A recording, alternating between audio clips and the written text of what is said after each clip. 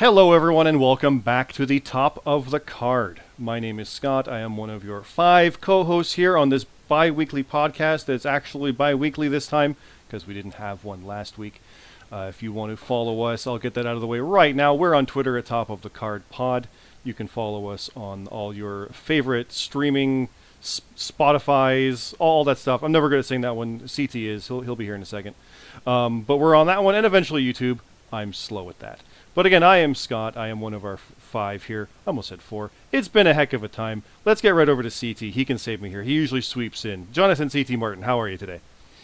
I'm doing good, Scott. Excited to be talking about wrestling after an interesting week of wrestling. So, good stuff to talk about. Yeah, it's been quite a time. It's been 2 weeks, and Lashley's still champion. James G, how are you doing? I'm doing all right. Woke up with a headache, but hey, it's crazy WrestleMania season. It is. It's, for those unaware, it is busy for us as well. We run the FPL, the Frontline Prediction League. You can go find that over at Frontline League on Twitter, and there's a YouTube for that and all that fun stuff as well. So check that stuff out too. We're in the middle of some craziness there. Speaking of that, the writing is done by a bunch of us, including Red. Red, how are you? I'm good. I'm having a good night watching Raw while we talk and chat about everything. And bear me, I don't have a segue. How you doing? Save the best for last. I'm doing pretty good, Scott. Doing pretty good. Good. And for those who do not remember from last time, that theme song you've heard is by Tino. I'll mention his again. It's twitch.tv/Tino98. Go check his stuff out as well. Big thanks again to him. And when we go weekly, stuff happens. We get like exploding rings that aren't very good and other stuff. And then when you go 2 weeks, you get a whole bunch of stuff, like multiple pay-per-views happening or premiering and coming up, and then there's an earthquake. There's a lot of stuff. So let's just dive right in, guys. I think we can talk about Fastlane. That's the big one that happened last night. Yes, a lot of people. I'll just say from our own Discord with the Frontline stuff, a lot of people were saying this is a placeholder show, and I mean, let's be honest, it is. It's a show because it's March. That's historically what Fastlane and even the Chamber before it was that, like No Way Out, it was just a stopgap between the Rumble and Mania. But it's part of their thing. They do one every month. It's part of the financial stream. They got to do it. And sometimes no expectations or low expectations give you some fun shows. I know for the most part, when we last talked about it, we were cautiously optimistic, I think, all of us, about this one, as much as it was really a doesn't need to happen kind of show. Just to go around the table once again, we'll go in the reverse order. Beer me, what did you think of the show overall? I was not impressed. I thought it was pretty much a glorified SmackDown, except for the No Holds Barred match and the main event. Other than that, everything else could have been on SmackDown, and we could have saved a whole bunch of time. Fair enough. Red, what do you think? Same idea there? Or? Basically the same thing. I mean, I enjoyed the Fiend returning, but yeah, the final 3 matches were basically the majority of what made that show acceptable. Which, when you get that kind of thing, it makes you wonder why you spent the first hour or 2 on it. So last night, somebody had said it in our voice chat, all the matches up until the No Holds Bar match just made it feel like one long kickoff, and then the actual main event matches started. GMSG, do you feel the same way? I know you weren't very optimistic about this one in general. The kickoff was great, and then it went for a dull ride for about an hour and a half, but finished strong. CT, it was all right. CT, you agree with that sentiment? Yeah, I agree with that. I mean, it's pretty much, I kind of see it as like, it was a fine sandwich. The first part, the kickoff, was great. Then you got a lot of kind of dull stuff, even if the in-ring action was good. Like, I like the in-ring action of Big E and Apollo a lot, but like kind of crappy finish. A lot of just kind of, mediocre finishes, obviously building to Mania in 3 weeks. And then the final 3 matches were good. At least the McIntyre Sheamus was really good. Bliss and Orton was fun for what it was. And then the main event was fun. But like I said, I was in voice chat, a lot of this could have just been on SmackDown. I agree with Beer Me. And you would have had like really solid matches for TV. There really is no need for this to be a pay-per-view, even though I think it was perfectly, fine for what it was. Yeah, I felt very similar to that. We talked a lot, even the Rollins Nakamura match, as great as that was, could have been a great SmackDown main event. And they could have had the entire Lashley Miz situation happening here, where Miz ducked out for this whole time and Lashley finally got his agreed upon match, and you had a pay-per-view win on the debuting Peacock, everything like it just seemed like that would have made a little more sense because it's not like Peacock was a new thing when Lashley Miz happened, and the amount of promotion they put into that could have been here, and instead the WWE champion wasn't even on the show at all in any way. It's weird. Not even a tag or anything. It's that's odd when they do that. But overall, I thought it was very good. From an in-ring perspective, like you said, did it need to happen? No. I think we're all kind of in agreement there. I think one match, like I said, the kickoff, Riddle versus Ali was fantastic.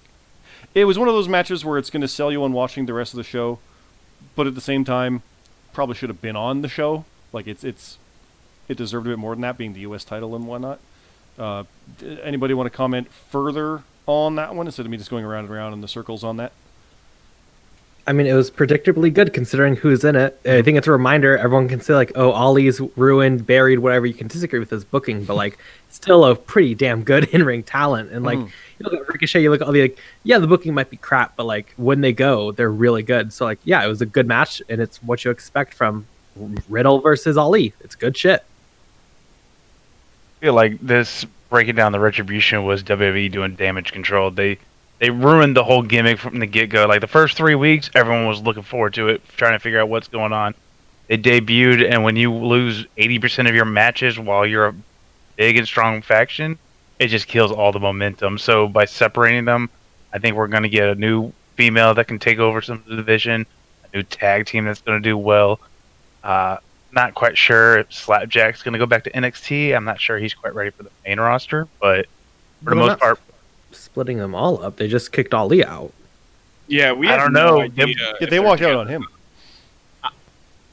The way I saw it was one walked out, then another one walked out separately, and then two of them left out together. So that's the way I feel like they're splitting up. They're going to do a 2-1-1 Retribution is done thing. I'll just say right now, there's nothing indicating that. They kicked him out. Like, they walked out on him. They seemed to be all together when during the match they were all yelling at him and chastising him. This because they left separately doesn't mean they're splitting. Again, that's my perspective. That's how I read it. They do this all the time with heel factions where they do like a temporary split up and then they get back stronger. So I'm just assuming in 2 weeks they'll be back together for Mania. Could be. The idea that they kick him out and like you said, 80% of their losses or matches have been losses.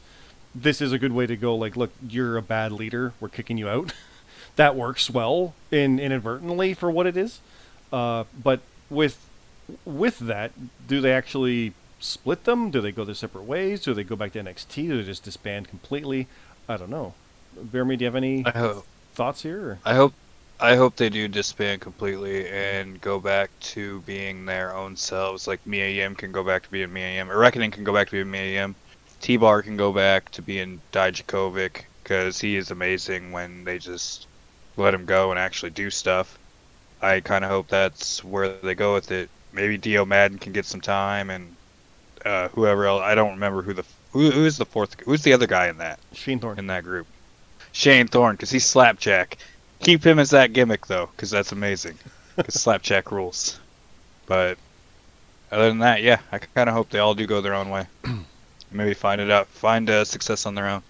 We will see soon enough, I really think. I mean, Raw's on right now, so there could be some stuff tonight, but you never know. They've been on Raw Talk afterwards. But a lot of people I know in our Discord and online were complaining, saying, well, where's it going to go? It doesn't make any sense when, I mean, it just happened.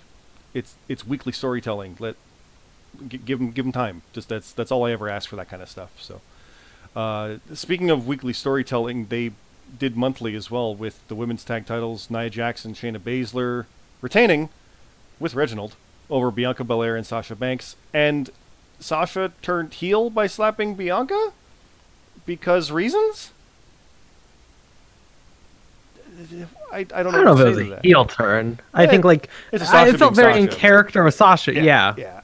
I mean, she was sitting there pointing out that she's the rookie, I'm the dominant. So slight heel, but more, I know what I'm doing. You need to learn from me.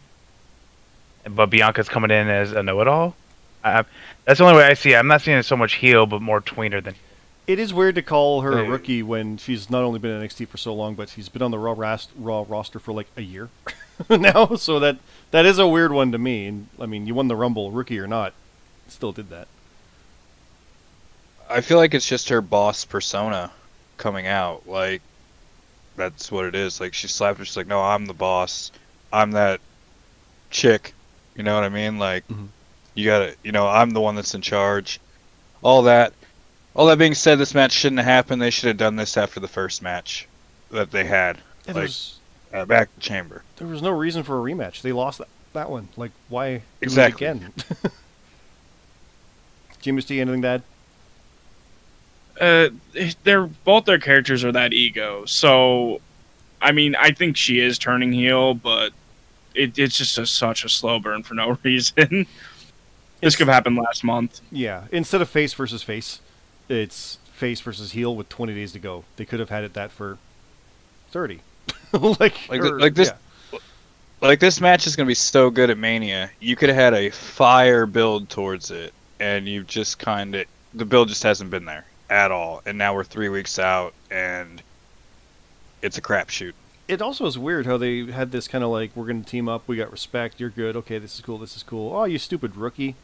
Well, you're the one that got pinned, Sasha. Like, it's it's weird, but again, I'm not too quick to Both judge. times. We'll see where they go, but yeah. Speaking of weird pins, Big E defeated Apollo Crews to retain the IC title. Like, CT, I'll go to you first. This match was awesome. Like, the in-ring craziness, This match holy crap. was fire. This match low-key was fire until the end, which was like obviously a botch, obviously terrible. Like, I don't think there's any way around it. But like the match itself was, on fire. I just hope that they have a good match at Mania at this point, because I think they really could. But yeah, I mean, the ending was shit, obviously. And there's also no point, like, I think you look at Fastlane historically, and they, give us these matches that are just happening again at Mania. We got Rusev Cena, we've gotten a bunch of matches, Barrett, Ambrose one year. Like, I don't like that. The big match at Mania should be like, that's their encounter, giving us first time. more kind of dilutes it. Yeah. So like, from an ideal standpoint, I don't like that they had this match here, but it was good until the ending. Bear me, I know you were excited for this one as well. Yes, I was really excited. As CT points out, the match itself really fire, but that ending, I don't know. Like, I don't like to assume, but I kind of feel like maybe that ending was a botch, because I feel like both of them had each other rolled up, and it was going to be like a no contest type thing where each guy had their shoulders down. Maybe it was going to be a draw, but something happened. I don't know. I don't like the idea of Apollo probably getting another title shot at Mania after he's lost to Big E 4 times in a row. 4. Not once, twice, 3 times, 4. It's upsetting. And the reason I went to you is I know we were talking beforehand about picks and stuff like that for the FPL, and the idea, like, could he lose with his gimmick change? And I mean, he did, but it wasn't definitive at all, because he immediately started beating him up. So it did kind of save face, but again, what's the interest in that challenger when he's proven can't get it done? Yeah, the match will be great, because we saw Big E just go to town on him for a while, but overall, it's a weird thing to build it this way when they could have just saved it and not had this match yet, and the Mania match could have been everything. It's easy to be hindsight with that, but Red, what did you think on this one? So I like the whole gimmick that Apollo has come up with. I hate the fact that they did this match so that they can just do a rematch at WrestleMania. I know that had Apollo won last night, it would have been better for WrestleMania, I think. But to have him lose, and then, well, why does he get another title shot after another title shot after another title shot? Just because he changed his gimmick, he gets another one. This is 4 title shots in the last 4 months. I don't think he should keep getting it, but Well, I really think the new gimmick should have made him win tonight. Well, I know the gimmick isn't the reason he got the shot. For one, like that's nothing involved in how they do the storytelling. That's the reason. It's he earned it by whatever reason. This being shenanigans in the ending. Okay, he deserves another shot. Okay, but that being the reason for the Mania shot is weird. I don't like that. It would work any other time. Is my thought on it. Well, let's also be fair. We don't know how he's going to... He doesn't right now have the Mania shot. Like, they have True. 3 SmackDowns to build. Like, it is shit, but, like, let's be fair at least. We don't know how they're going to get there fully. And GMC, do you have anything to add on this one? When the promo package for this match happened, I was sitting here going, that's better than Mania, usually. They should have saved this. And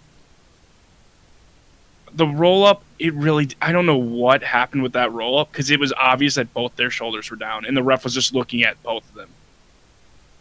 And I don't know why they didn't just call it a no contest, Big E retains. Like, that made no sense, that there's like, oh, no, Big E pinned Apollo.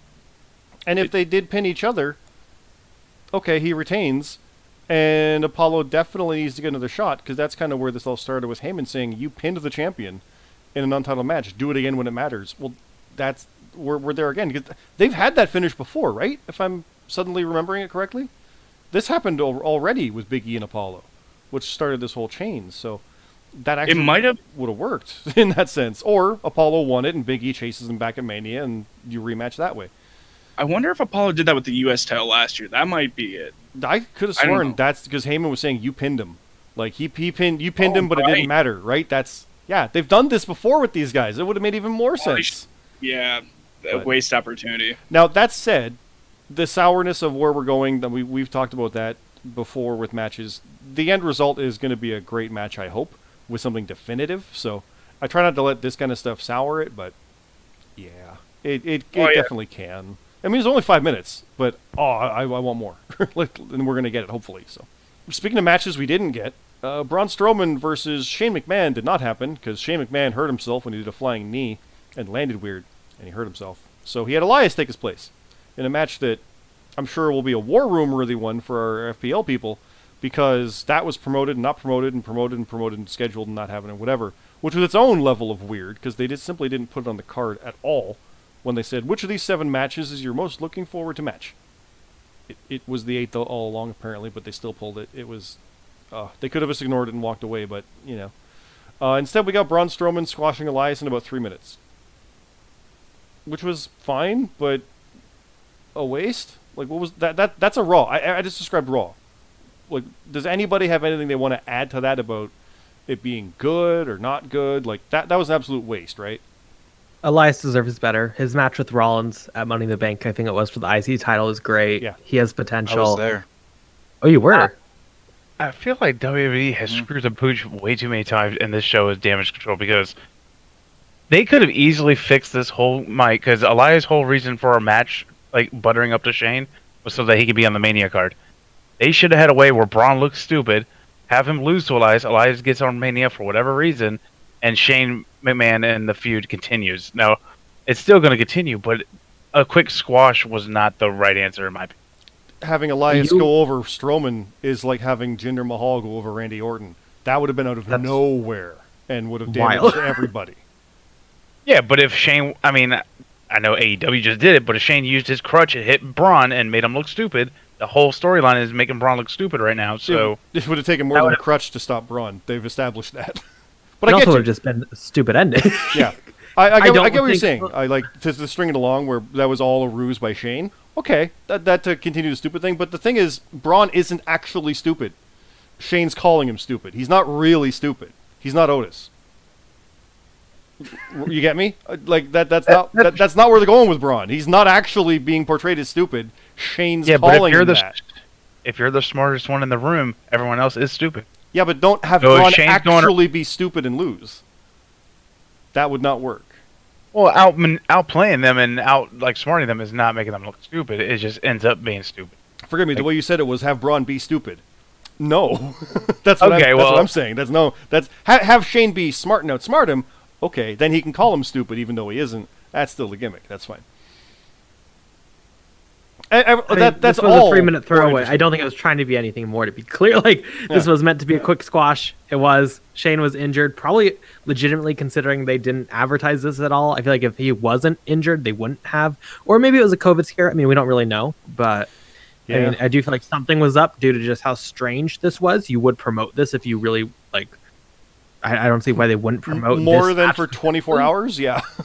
less than 24 hours. They did not talk about this match anywhere until the kickoff show. Well, I mean, other than originally it was SmackDown. mentioned on Raw, and then Yes. it was gone. Like the next day, it was like it's not on the website. What happened? And then on SmackDown they advertised it, and then they didn't mention it anywhere until the kickoff show. So like I do feel like Yeah. something was up, but like I don't know. I think this was stupid. I mean, it was unneeded, but it also was just a squash match. I don't think it was like offensively bad. No.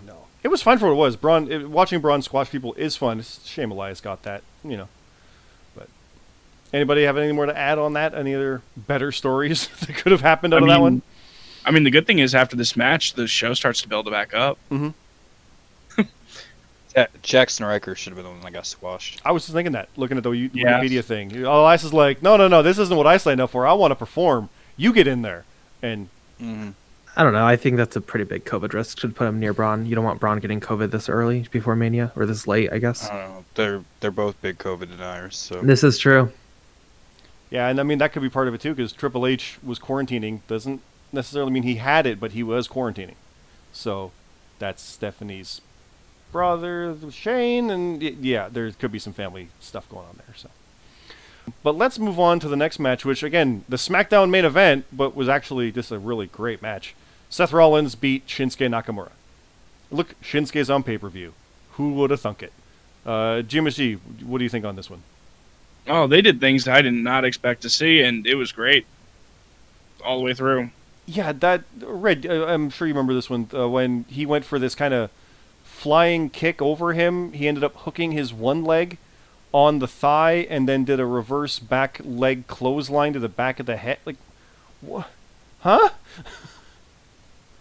It was awesome. As someone who writes matches and looks for creative stuff, that was great. What do you think of that one, Red?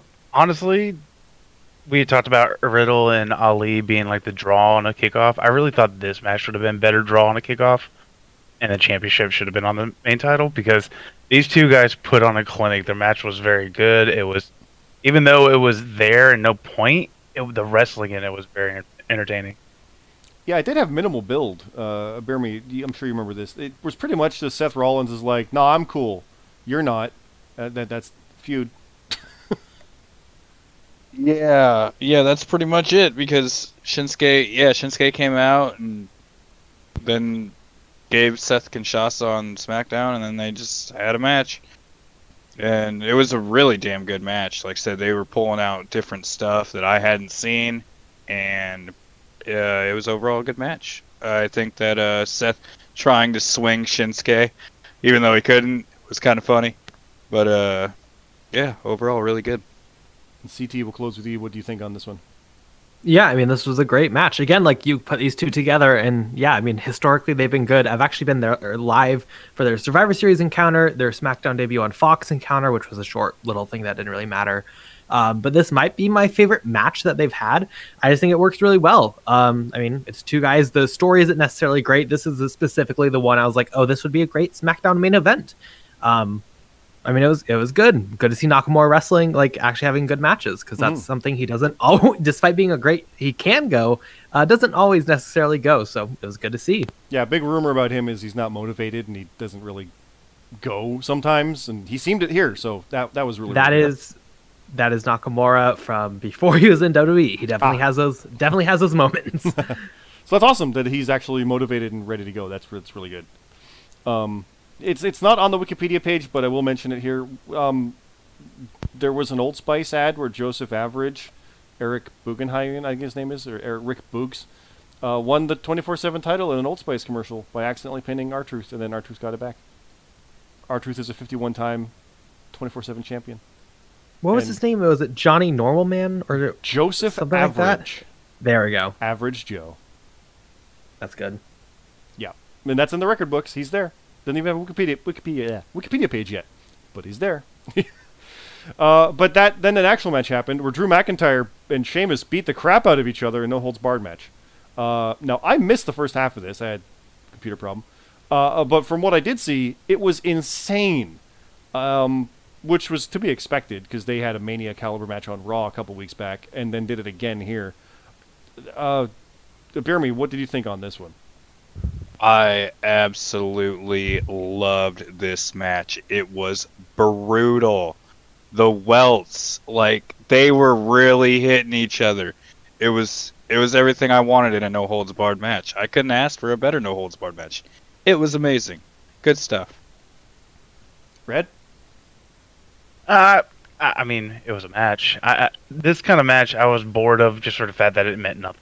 It was I get the whole 20-year feud or whatever, but the match they had 2 weeks ago, the no disqualification match, I like that one a lot better than this one. But the one thing I did not like is the whole kendo stick to the eye. I feel like we did the whole eye for an eye match thing last year. We don't need to go back to it. Now, you said like this match meant nothing. It wasn't like there was nothing on the line. You mean? Or? My complaint was you had an opportunity to actually make it look like, oh, Sheamus has a shot. When you sit there and you have a 1v1 match, the pay-per-view before our main event, like you could have had as the number one contender easily. Like I felt like that would have made it so Sheamus, he might pull this out, blah blah blah. Well, you already announced Drew, so what's the point of having him lose right before a main match of title? We've seen times where that's literal situation happens, and the guy gets added to the match. So Sheamus had every reason to try to beat him. If it was a number one contender match, he's going to win to make it be one and force their hand. That I've seen that happen many, many times. So that's a reason there. But again, the whole personal history of them, like 20 years, to say there's no reason for the match, they're giving you all the reason of personal history. Yeah, is there anything officially at stake? No, but that doesn't negate it, I feel. CT, you want to elaborate there? Or? Exactly, Scott. You hit the nail right on the head there. This is what wrestling is about. It doesn't always need to be about a championship. I was with you, Red, going into the match. I was like, this is kind of stupid. You just gave us this match. Like, what's the point? I don't watch the weekly show, to be clear, so if they had the video packages before, I did not see them. But then they had the video package and building up 20 years in the making, friend versus friend, really selling you on the history they had and made this match really mean something. And even though I never thought Sheamus was going to win per se, I mean, it's not even impossible booking-wise that WWE has Sheamus win here and then they have a number one contenders match later on. It's like Roman and Lashley before SummerSlam, and then they faced again on Raw to determine who would be the contender. I had no issues with this. I thought it was a fire match, and the story was really meaningful, I thought, and you can tell after the match with the look, like Drew McIntyre's face, like looking at Sheamus, making it a big deal with tons of emotion. This was fire. This was really, really good. To your point, they could have easily had it where Sheamus won. He's like, I deserve to be in the WrestleMania shot, and that's the entirety of Raw tonight. Right, and they do something with a rematch, and he faced Lashley tonight. Maybe he deserves. Like, there's ways to go about that with what they have even already done on Raw, which is still ongoing right now. So, I want to counter the whole argument about the 20 years. Like, they faced each other multiple times. Let's say this is going to be the last time, because they advertised this is the match. It doesn't matter. They can advertise that, and then 4 months from now, Sheamus is challenging Drew for the title. Like. Well, I hate when they sit there and if this was a retirement match. No, this is the last time. I said if this was a retirement match and this was the last time they were ever going to do it, like they were gimmicking that, they will never wrestle each other ever again because this is Sheamus' last match. He wanted Drew to be his final opponent because of the relationship. Okay, I get that story, but to say, they've known each other for 20 years, they grew up in the business. There's plenty of people that grew up in the business for 20 years. They don't have a final grandstand match. You are right, but also they do all the time. Like, you can believe them if you want or not. We're wrestling fans. We are cynical. You'll never see John Cena again if he loses to Wade Barrett. Oh, he lost. We'll never see him again. 3 weeks later, he's back. Like, yeah, it's wrestling. But with this, like, okay, so 20 years, you didn't care. Fair enough. They're not going to get everybody with that. The sentimental thing doesn't work with that. In our Discord, I forget who was saying it, but they were saying, like, there's no reason for the show. No titles are going to change hands. It's like, that's not the only reason. If all you care about is a title changing hands or stakes that are on the line, you're watching for the wrong reasons. I want to see, like, the competition of it and the actual, like, the storytelling in the ring of a 20-minute match between two guys who know each other so well with that added history. It's Kevin Owens and Sami Zayn for the final time, 10 years running. Like... Other than the main event, this is the one match on the card that I felt like properly was like, yes, you can look at it in the context of it, they're building to WrestleMania, but this truly felt like a pay-per-view match. Like, this is concluding at Fastlane. It didn't feel like just a step on the road to WrestleMania. It felt like this was a conclusion to something, at least for me. Now, I'll say other than the main event, this is the one match that felt like it truly belonged on Fastlane and like truly belonged on a pay-per-view. I do remember, Red. I know you had something else you wanted to say, but I was going to say really quick with what we were talking about during it last night. The idea, like the look on Drew's face was that was it. Like regardless of if they promoted that way, it seemed like that was the last hurrah for those two at that level, against each other at least. And who knows what happens with Sheamus? He might come back in 9 years, like Edge, right? Like it never say never with wrestling, as we've all learned. But if it was truly his last ever match, which we also know now, it wasn't. But they could have promoted it. Like, I will put my career on the line against your title shot. They could have easily done that, if that was the plan. It, as we know now, wasn't. So doing that would have been a bad idea. But No, you guys had basically covered everything else I was going to argue back. Jimmy G, did you have anything here? We haven't gotten to you on this one yet. It was my favorite match of the card, other than the main event. Like, it killed it. I loved every second of it, except for the eye thing. Yeah, I missed that. Apparently, eye for an eye, too. Like, yeah. Like, going through the fans, literally, and then the slide was just hilarious to me. Oh, on the ramp that didn't slide? Yeah. Why didn't you like the eye for eye thing, Jimmy G? Because I know Red didn't like it because I don't like eye Okay. damaging thing. It just creeps me out. And Red, you said you didn't like it because it was, like, we've been there, we've done that? Well, it wasn't just that one part. Like, I kind of remember in someone's promo earlier in the show, like, they said eye for an eye twice throughout the show, and it's like, we've heard it before, obviously, it's a old saying, but they actually had a match with Rey Mysterio and Seth Rollins that I think a lot of people want to forget ever happened. Or at least I do, because I thought it was a horrible finish. They built up to something that was like, this is dumb. And then now it's like, oh, we're going to start mentioning again. I just fear that they're going to try to do it again, but try to up it with fans and whatever. That's similar. I remember when you were talking about Lashley and Miz thinking they were going to an Iron Man match when they kept having their hour-long time limits. I think that's one way to extrapolate it, but the other side too, if you're saying that they want everyone to forget the eye for an eye match, which okay, we'll run with that. This is them taking that phrase back, and it's an eye for an eye. It's mano a mano. It's a blood feud. Like, it's to say that they can't use that phrase anymore because it's associated with a thing. It's not like Hell in a Cell was something people said. It's eye for an eye. It is an old phrase, like you said, so they can use it for that or not. So I feel. Not gonna lie though, that match was fire between Mysterio and Rollins. I just rewatched that and it's so good.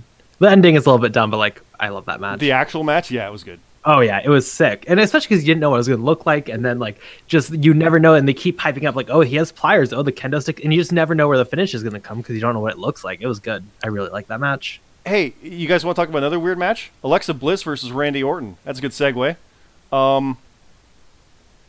Yeah, not no DQ for the record. Let's just say that out of the gate. But Alexa Bliss pinned Randy Orton after the Fiend came back from under the ring. Crispy Fiend, all burnt up. Sister Abigail, no DQ. And Alexa pinned him. With no physical contact by Alexa at all. Like, they never actually touched, I think, once during the entirety of it, which is not surprising considering the intergender mentality. Did they actually? Yeah, basically when the Fiend finally came out, full standing in the ring, looking at Orton, she jumped down and pushed him into the Fiend. Oh, well, a push, yeah, okay. Aside from that, nothing. And, I mean, he's RKO'd her before. He's RKO'd Nia Jax before. Like, it's not like they can't not, but especially when she's a demon, but is the good guy. And, like, that zombie that came back is the good guy in the feud, for the record. Let's make sure everybody realizes and remembers this. When the fire started, I think, Jimmy G, you were like a minute or two ahead, thanks to the Peacock versus Network situation that we were looking at. It was, it's definitely taped, and I had a lot of fun with it. I enjoyed everything about it. We were laughing in the right ways.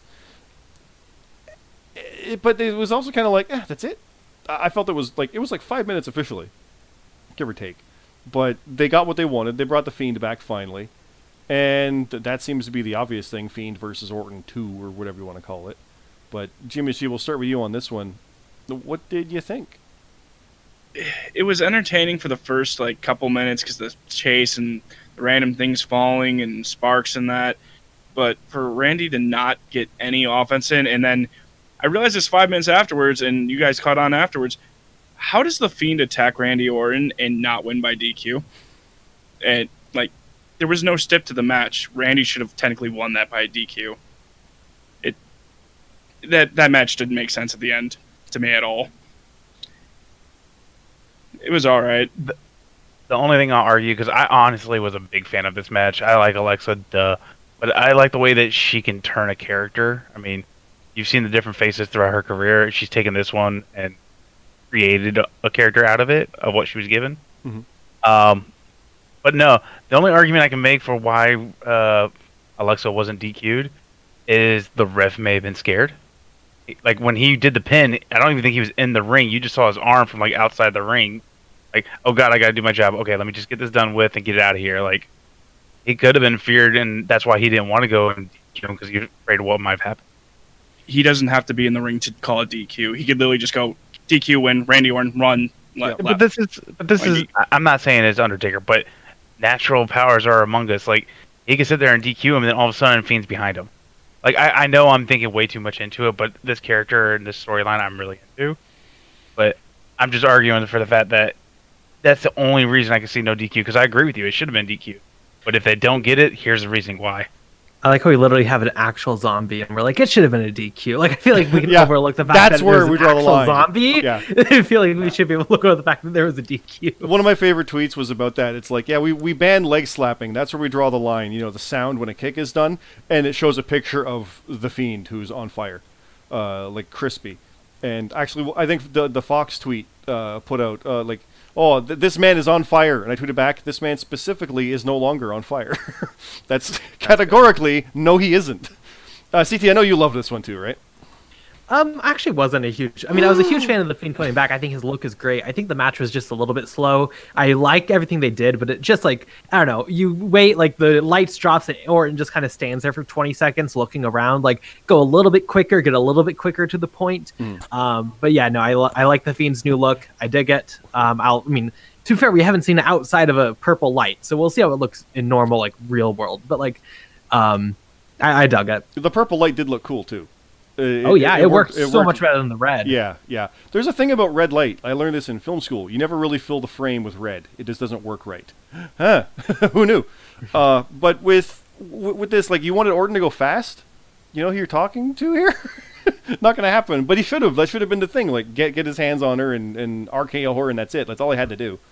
I mean, the slow methodical is fine. It was just like when you wait Yeah. 20 seconds after that, it just like, it wasn't even bad. It's just like wait 10 seconds and then move on. Like, why are you just standing there, just like looking over? You know, And do a for- little bit quicker. For it being taped, you could have chopped up the timing a little bit there to realize what needs to happen. But I've said it many times before. Guys like Triple H have no sense of actual timing in as much as things like that. But they have editors for that kind of stuff. But with Speaking of it being taped, I find the most hilarious thing about this match, because I rewatched when The Fiend comes out, the Thunderdome, right? There's not live fans there because it's taped. So they're clearly just using like a replay or something. So no one's actually reacting to anything that's happening. So The Fiend comes out, the zombie comes out and stands up, and just no one's reacting. They're just all kind of like staring there bored.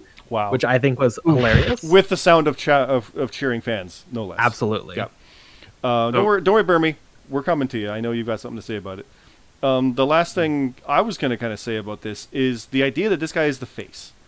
Like, The Undertaker, when he turned, was a face, and he's like this mortician, undead zombie that's the good guy.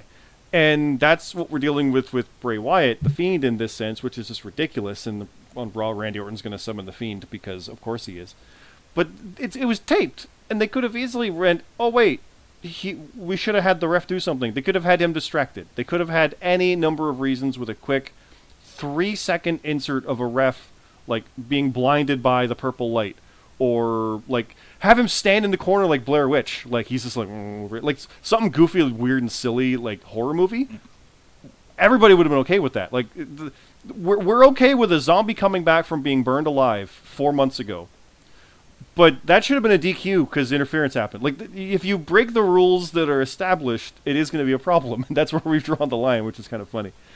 Jeremy, I know you have a different opinion of the look than CT here.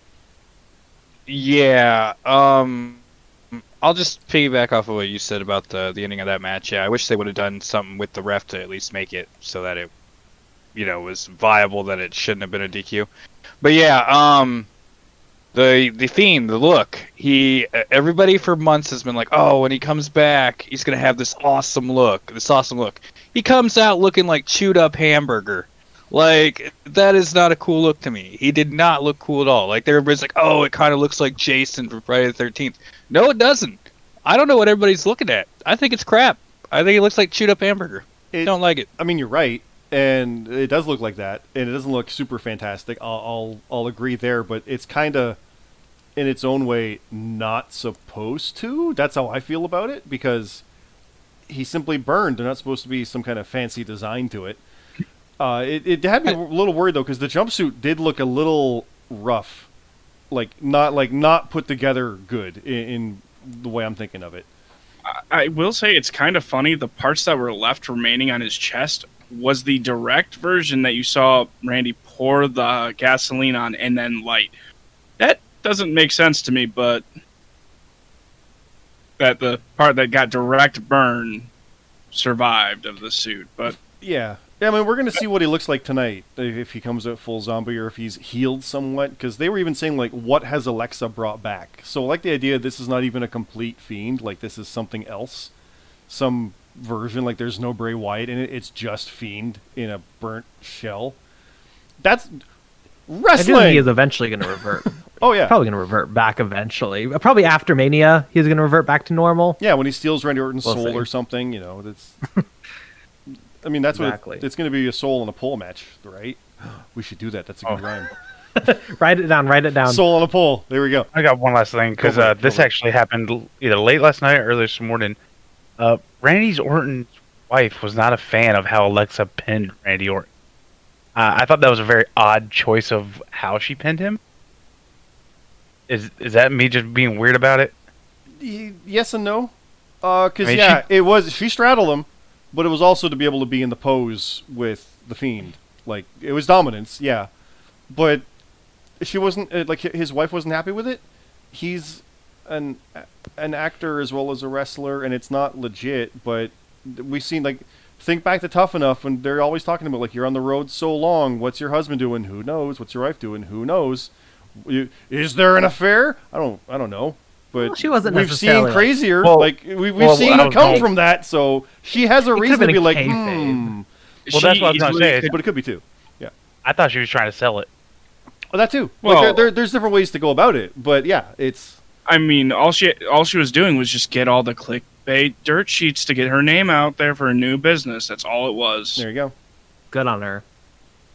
I mean, capitalize. That's what you want to do, right? So clearly, the next match is actual wrestling compared to what that was. Even though, like, we love pro wrestling, that was fun. But Roman Reigns versus Daniel Bryan, half hour for the Universal title, Edge special referee. This, I loved it. I loved everything about it. It was awesome. I almost said Randy Orton. Roman Reigns has been killing it with every opponent, doing very different matches, being at 3 different versions of hardcore stuff with Kevin Owens, family feuds with Jey Uso, and then the stuff with Bryan about trying to out-wrestle this guy who... it's almost like he knows how capable he is, and he's worried about it, but he shouldn't be. But it was just perfect storytelling. The way Bryan started was awesome, just one-upping him so much. I loved everything about it. Jim Ishii, I'll go to you first on this, because you caught something that made me really realize it, and the match continued this way for like half of it. It felt like one of those Bloodsport matches, where it was just like hard grappling and physicality, which was, for these two, great. Yeah, since Roman's been back, he's done more of the brawling kind of Brock version, and Dan Bryan's the technical guy, and that's all it was. It was just brawling and technical, countering each other over and over in strength. It was amazing. Mm-hmm. I will say it could have gone a 3 minutes extra because it felt like really rushed at the end. Even though it was long, it really felt rushed at the end. Yeah, I don't know why. That ending, because we'll say it right now, Edge attacked both with the chair. In the yes lock, he got hit, and Roman did tap. The commentary said as much anyway. Whether he did or not, he'll claim whatever he does on SmackDown. But he broke that up and then hit both with chairs and left, and a new referee came out, and Roman just covered Bryan for the win. That was the weird part. Anticlimactic. Like, it should have been something, because one more kick out for a spear or a Superman punch is all we needed. Or a counter 'cause into a roll-up. Something more than that, because that is Edge, like, taking away the match from Bryan, which There's the rumor now of a 3-way, which I Ugh. didn't think, but with the tap out and costing him the match, yeah, I can kind of see it. But the match itself, if it was a 30-minute match, for those 29 minutes and 57 seconds was amazing. That ending was weird. Jeremy, what were you thinking on that one? I went back and rewatched it this morning because I couldn't get into the match last night. I had a bunch of different things going on. It was really good. Again, like in wrestling, I like the little things. It really, it's what kind of makes it. Like when Roman was in the yes lock and he was just gently tapping, like it wasn't even like a big tap, but he was just tiny tapping on Daniel Bryan's fingers. I really like that. All he could do, right? And it was all he could do, because I remember on SmackDown 4, Roman's like, I'd rather die than tap out, or something like that. He said something along those lines. So I was like, oh, wow. I was like, that's good. And meanwhile, Bryan promised he'd tap him out. Yep. And again, the ending was another farce. That's like the theme of the night. The endings was kind of forced in each match. Well, not each match, but in a lot of them. And, well... yeah, now we'll probably get a 3-way at Mania, and I don't want that, but that's probably where it's going to go. Yeah, But overall, a really great match. It'll be good, but yeah, it's not what anybody really wants. It's kind of a weird situation. I know people, I forget who posted it, but talked about how a Hall of Famer came back and won the Rumble to go face the champ at Mania, but nobody wanted that. Meanwhile, Daniel Bryan is the one people want to get in there and insert himself, and oh, here we are again. After the Batista Orton situation, it's wild to think here we are doing it again.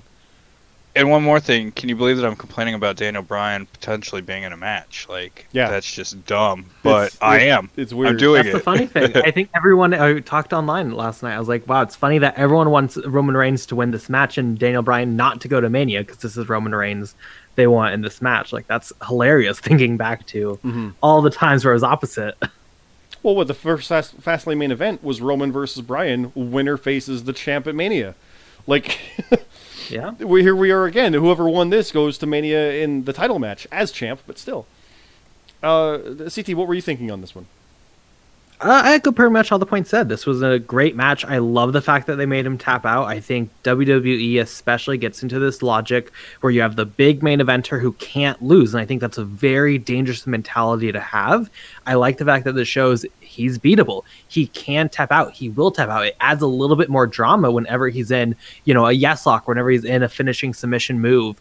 It shouldn't be hard to beat him, but it shouldn't be impossible. When he is beatable, it adds all the more drama to his matches. So I like that. I get why they did the ending. Personally, I'm not a big fan of like a 30-minute epic main event Universal Championship match ending how it did in bullshit. Like, I get it. I don't think Bryan needs to go to this main event. I'd much rather have it be one-on-one. But they're doing it. So, at least it was a good match. It was a really, really good match. Mm-hmm. And Red, do you have anything to add to that one?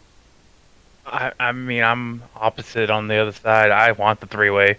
I didn't want Daniel Bryan to win last night because I don't want him to be the champion going in. I still want Roman because I think the storyline would be good for him.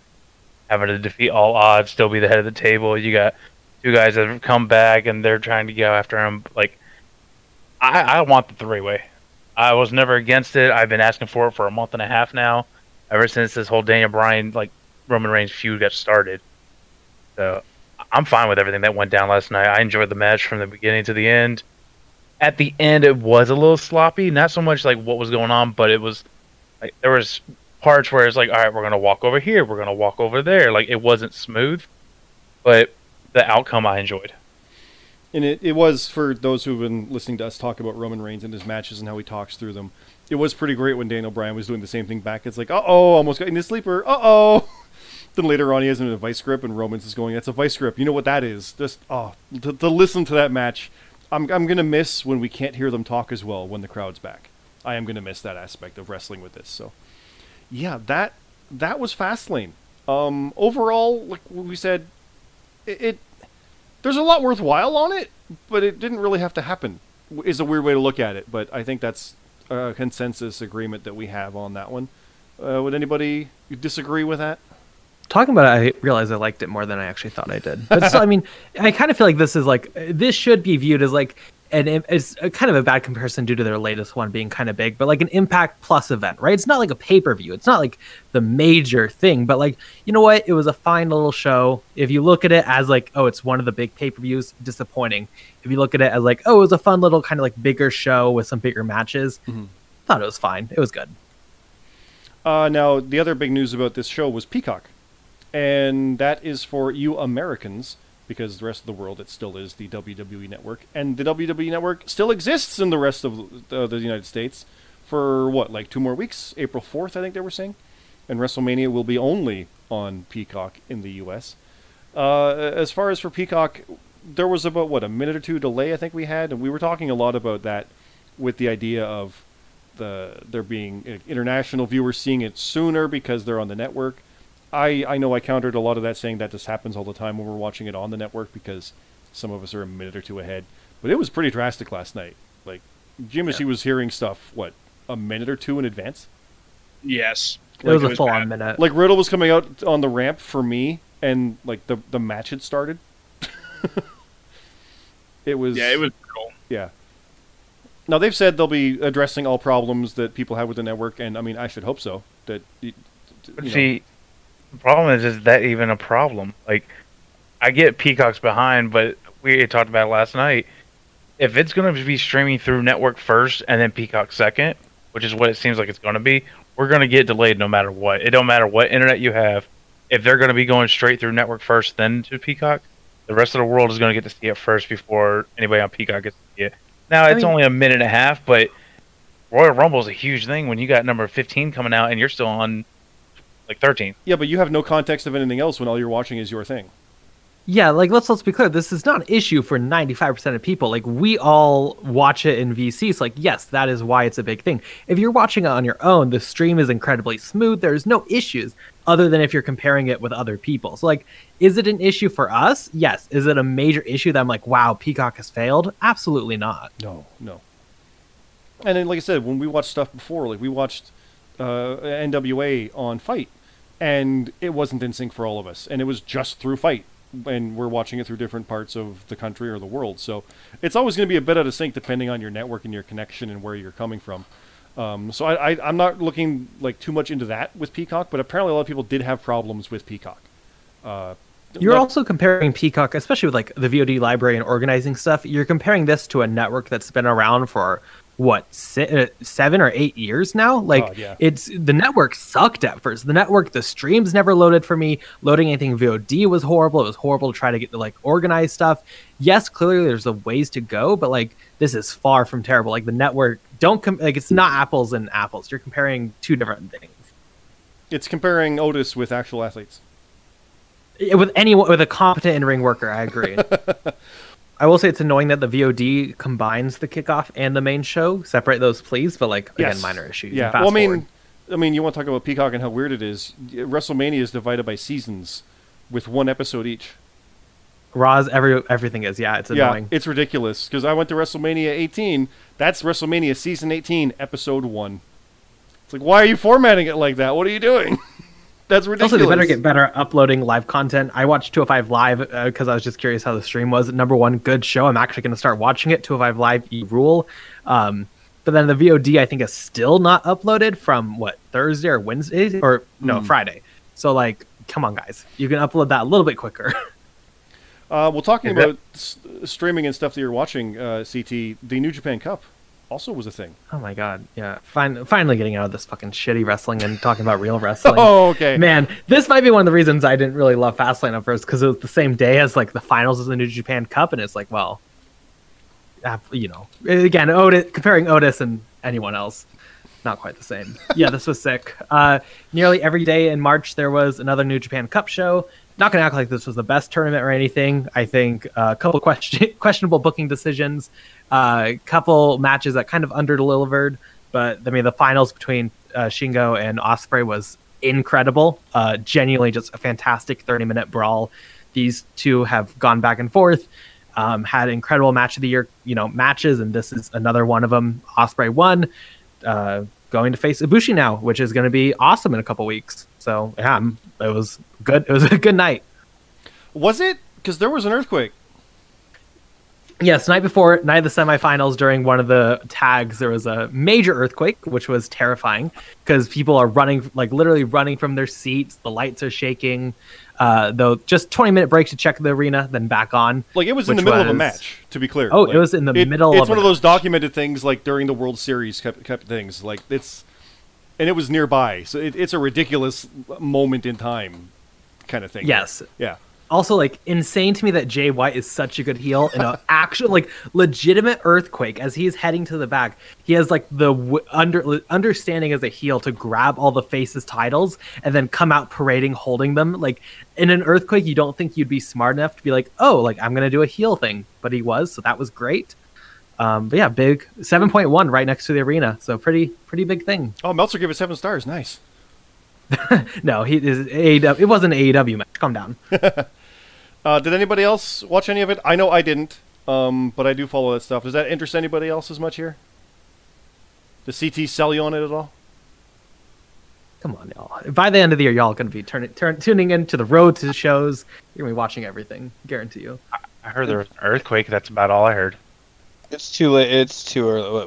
What time does New Japan stuff usually start? It's usually Well, watch really it. late. The right? middle of I the would night. recommend you watch it on VOD. I think it started at 3 a.m. for you. So, like, Yeah, you that's can watch, probably it, not you can watch gonna it VOD the next morning or the next day. You know, it's up on New Japan World. Go subscribe. You get all these events. happen. Maybe I'll check it out. Hey, you know what else is on there? The matches they've been having, like Finn Juice and Impact. Absolutely. Somehow they've fucking swindled the deal that all the AEW and Impact matches they get on the World, not live, but like a couple days after. So I got to watch an AEW Dynamite main event featuring Kenta, and I didn't have to watch AEW. So that was great. Yeah, and Finn Juice won the tag titles, and I think they defended him against Triple XL, I think, last week, or they're like, Yeah.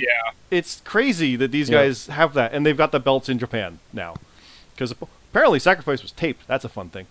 Wikipedia's got people got to get on that, but Hey, Juice said after the match in Japan he was getting on an airplane to go to Nashville, and then he flew back. So I'm not sure. yeah, for the match that happened later that night, which was not long enough away between matches for that plane flight to have happened. He also looked incredibly different, but I guess so. Yeah, you I don't know. It is interesting to see that stuff, and that's what I was calling for too with the Forbidden Door. Get those titles moving around, have some fun stuff with that, So the fact that they've got it, nobody really expected that, like at all. It's pretty Hey, great that they won it. Better than the Good Brothers having it because they are awful. Oh, now the rumors they're going to go to Japan to chase it, even though Oh, there's yeah, we'll rematching see. at Rebellion. So we'll see how that goes. Hey, there's a major Tokyo Dome coming up, and you have to sell a lot of tickets. So I would not be surprised to see Omega. That's On the Wrestle Slam, I think they're calling it. Yeah, I believe it's Grand Wrestle Slam. Grand They're doing a Wrestle Slam? baseball stadium and a Tokyo Dome like 2 weeks apart from each other, which is kind of crazy. But Yeah. Well, I mean, the rumor. Let's talk that. Okada's gonna be AEW.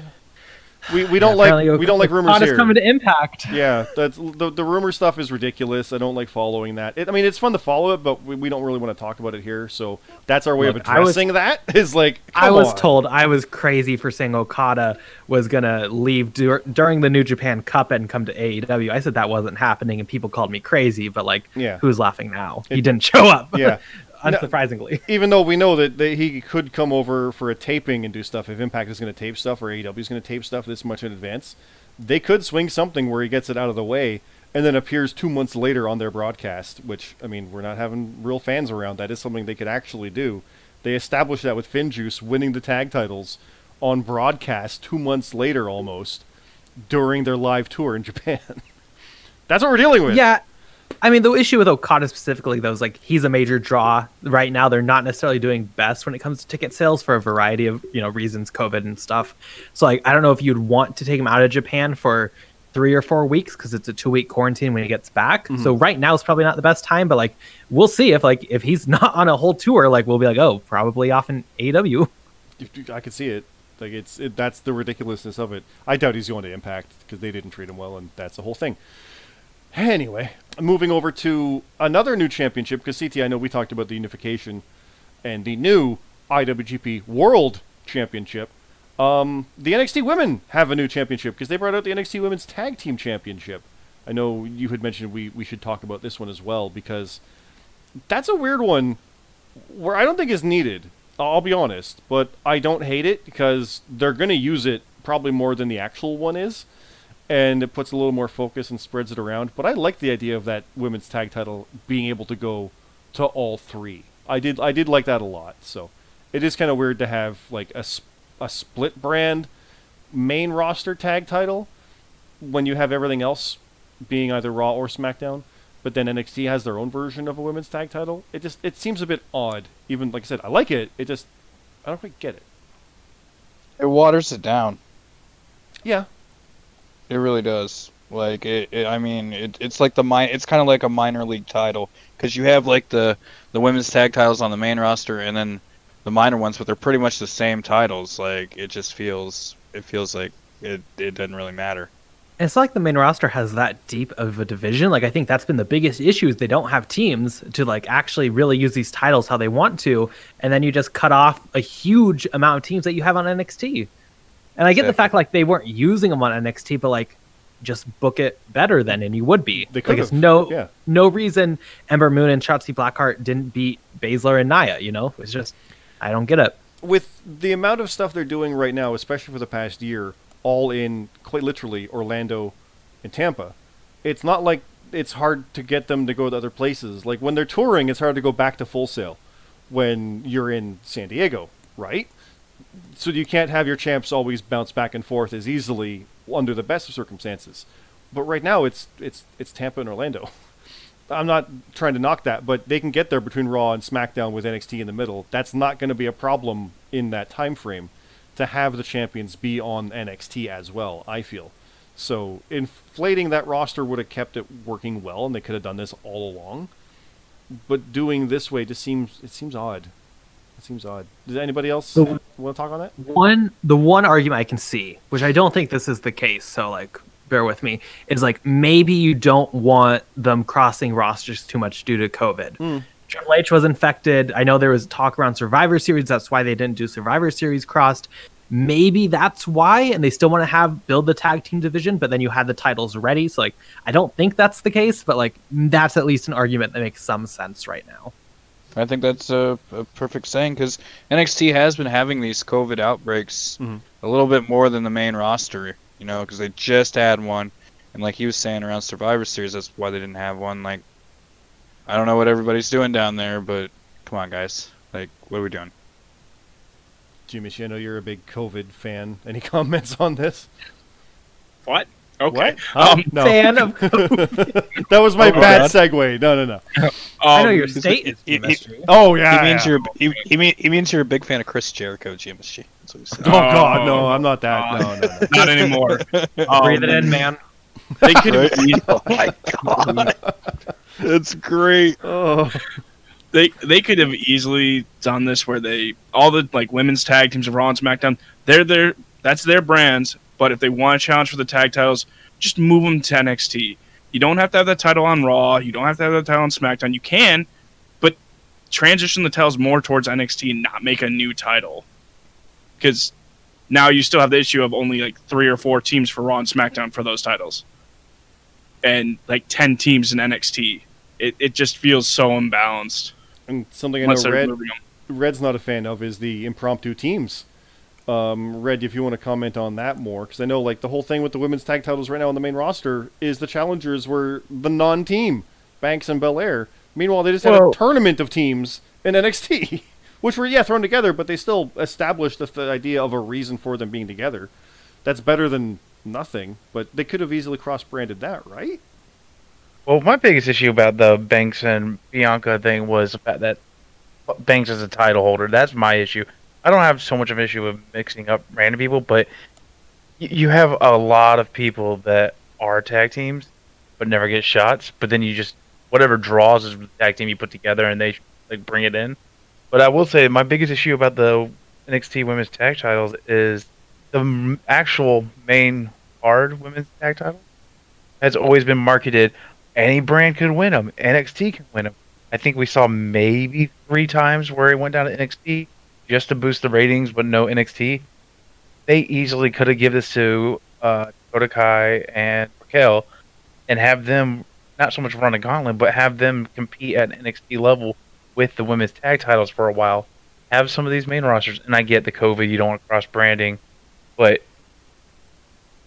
I feel like they wanted to throw 4 things into the pot with 3 months left because you had at least 3 different number 1 contenders against Nia and Shayna, and yet nobody was ever getting their title matches. Everyone was getting announced for new contenders. Banks and Bianca came in and just sat there and got a title shot when we already had Naomi and Lana as number 1 contenders.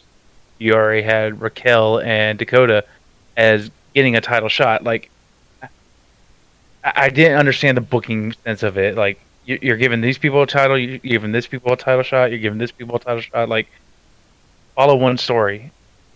That was my issue with the whole situation. Naomi and Lana did get their title shot, by the way. After Boss got hers. Like, so what does that mean? Yeah. Boss and Belair would have had to defend against Naomi and Lana? Yeah. Yeah. I mean, they said as much. But you see what I'm saying is like, I felt like the number 1 contenders shouldn't have to wait for a title match made after they became number 1 contenders. No, I don't think agree with that. a real tag team should have to wait for not a real tag team. But Yeah. you know, But back to the whole tag teams in NXT, how many of them are actual real tag teams? They're I as mean, real they've as been they grouped. say they are, is what I'm saying. Like, that's Yeah. they're real now because they made them that. But I get what you're saying, though. Yeah. Like, the last women's tag team, like, relevance was Iconics. We had, and I'm not saying they're most relevant, but those are the ones I most remember. We had Fire and Desire. We had overlooking Cross and Cross and Bliss, overlooking Banks and Bailey. but you see what I'm saying is, like, those weren't actual tag teams. Those were people put together. But they were the That's Bliss. how you make them. 100%. But they became a team. Both of from those there. became like real they tag stayed teams. as a team. Yeah, they were thrown together, but they stayed that way. At Also, least the- half of NXT's teams are legit teams. Yeah, the thing is that NXT right now, we're getting a huge influx of women signing, so it's a good way to get more women on the show Yeah. by putting them in teams now, because But- you're going to have Indy and Candice and But I do agree to what other Red's things. saying with the idea, like, they are thrown together, yeah. But, I mean, if they keep them together, they become a team. I mean, that's Sheamus and Cesaro was the perfect example of that. They were thrown together, but they ended up becoming a team, and they're the Bar 5-time champs, right? So you got to start somewhere with some of these. You throw them together. Could it be better than thrown together? Yeah, 100%, but that's where they're running with it. And are they going to follow up on all these? No, of course not. So, but they had so much to work with, and with the existing women's tag title, like you said, they could have moved them to NXT. I think Banks and Bailey brought them there once after they won them, and then again, like when they were heels a year later, and then this moment. I think that was literally it. Did Asuka and Kyrie do it on NXT, though? They might have once. I think they did one. I think they were during the whole. Though they were. If they didn't actually defend them, they were there during the brawls during that year for Survivor Series. At the very least, it was something like that. Yeah. But that's it. That's the extent of it, and that's such a missed opportunity considering what they were wanting to do. So. Yeah, it's easier said than done, unfortunately, for stuff like that. But not everything is creative-wise. I know Banks and Bailey even talked about that, saying we want to go to NXT more. Let us do it. Let us go there and defend, but they couldn't. As far as for creative and stuff like that, that's kind of my segue here to talk about news we got about Andrade being released, where he hadn't been used since, October? And I still remember his match with Johnny Gargano as one of the best matches I've seen. And the ridiculousness of that and them finding nothing to do with him, I would say that's more a failure of the writers than the failure of the wrestler, but that's on my opinion. Yeah, Andrade's released. He wanted it, was refused it, but then got it. And I think, Red, you found something about him apparently having a non-compete clause? Is the rumor, but to be fair, but... It's all rumors at this point because nothing actually has come out official other than he has been released. Yeah. More information comes after days. It's normally like this, like in the NFL, whenever there's a contract signing. Oh, he signed, but how much? Well, you'll find out in a couple days. So, but right now the rumor is we could see him on AEW tomorrow night. Whatever the wording needs to be to where he can go to AEW tomorrow night, I wouldn't be surprised. But now the rumor of coming out that, not rumor, but confirmed that Charlotte has COVID, Andrade is probably going to take a 2-week vacation, let his body heal up even more because he can't do anything. If anything, he might show up on TV and do a Zoom call during a promo. Let me Let's correct think you on positively. that. Maybe he won't go to AEW. Maybe he's going to be the new surprise member of the United Empire at New Japan. So, like, let's think positively here. I'm just going to throw this question out to everybody. Where do you want Andrade to end up? Because personally, I kind of want to see him in AAA. I like the New Japan idea because he was La Sombra and won the title there, the IC title, back from Nakamura, even though that was actually in Mexico, but you know what I mean. He could actually be like a Moxley nomad and go everywhere at this point, which would be kind of cool. Yeah. I want him with ROH. Yeah. Him and ROH. Rouge. Yeah, that'd be good too. Yeah. Him and Rouge are like brothers. It would fit perfectly. Mhm. And I'm Tranquilo. assuming all of us are against him going to AEW. No. Yes. 'Cause Well, that company I don't sucks. want him there. Well, I'm not against it. there's multiple reasons why people have said they shouldn't. I know we had this discussion before and we never brought it up on the podcast, but I know there was talk about how they have a bloated roster, even though I don't feel they do, but people say they do. That's, again, opinion, but do they need him? No. Would they make use of him? Yes. Would it Time falter? out. Probably.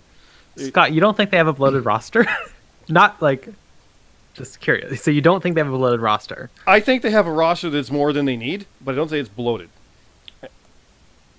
I don't see it two different things. It's if they're adding yet another show and they actually do, because Cody loves his WCW, they actually do what Thunder was going to be back in the day, which was a different roster than Nitro, even though it's the same kind of thing and they might have some other stuff, but it's that brand over here and that brand over here. Not a brand split, but Bret Hart was hired for Thunder. Like, they made that show for him to be a thing, and then they just made that be the B show and put him over here on Nitro anyway.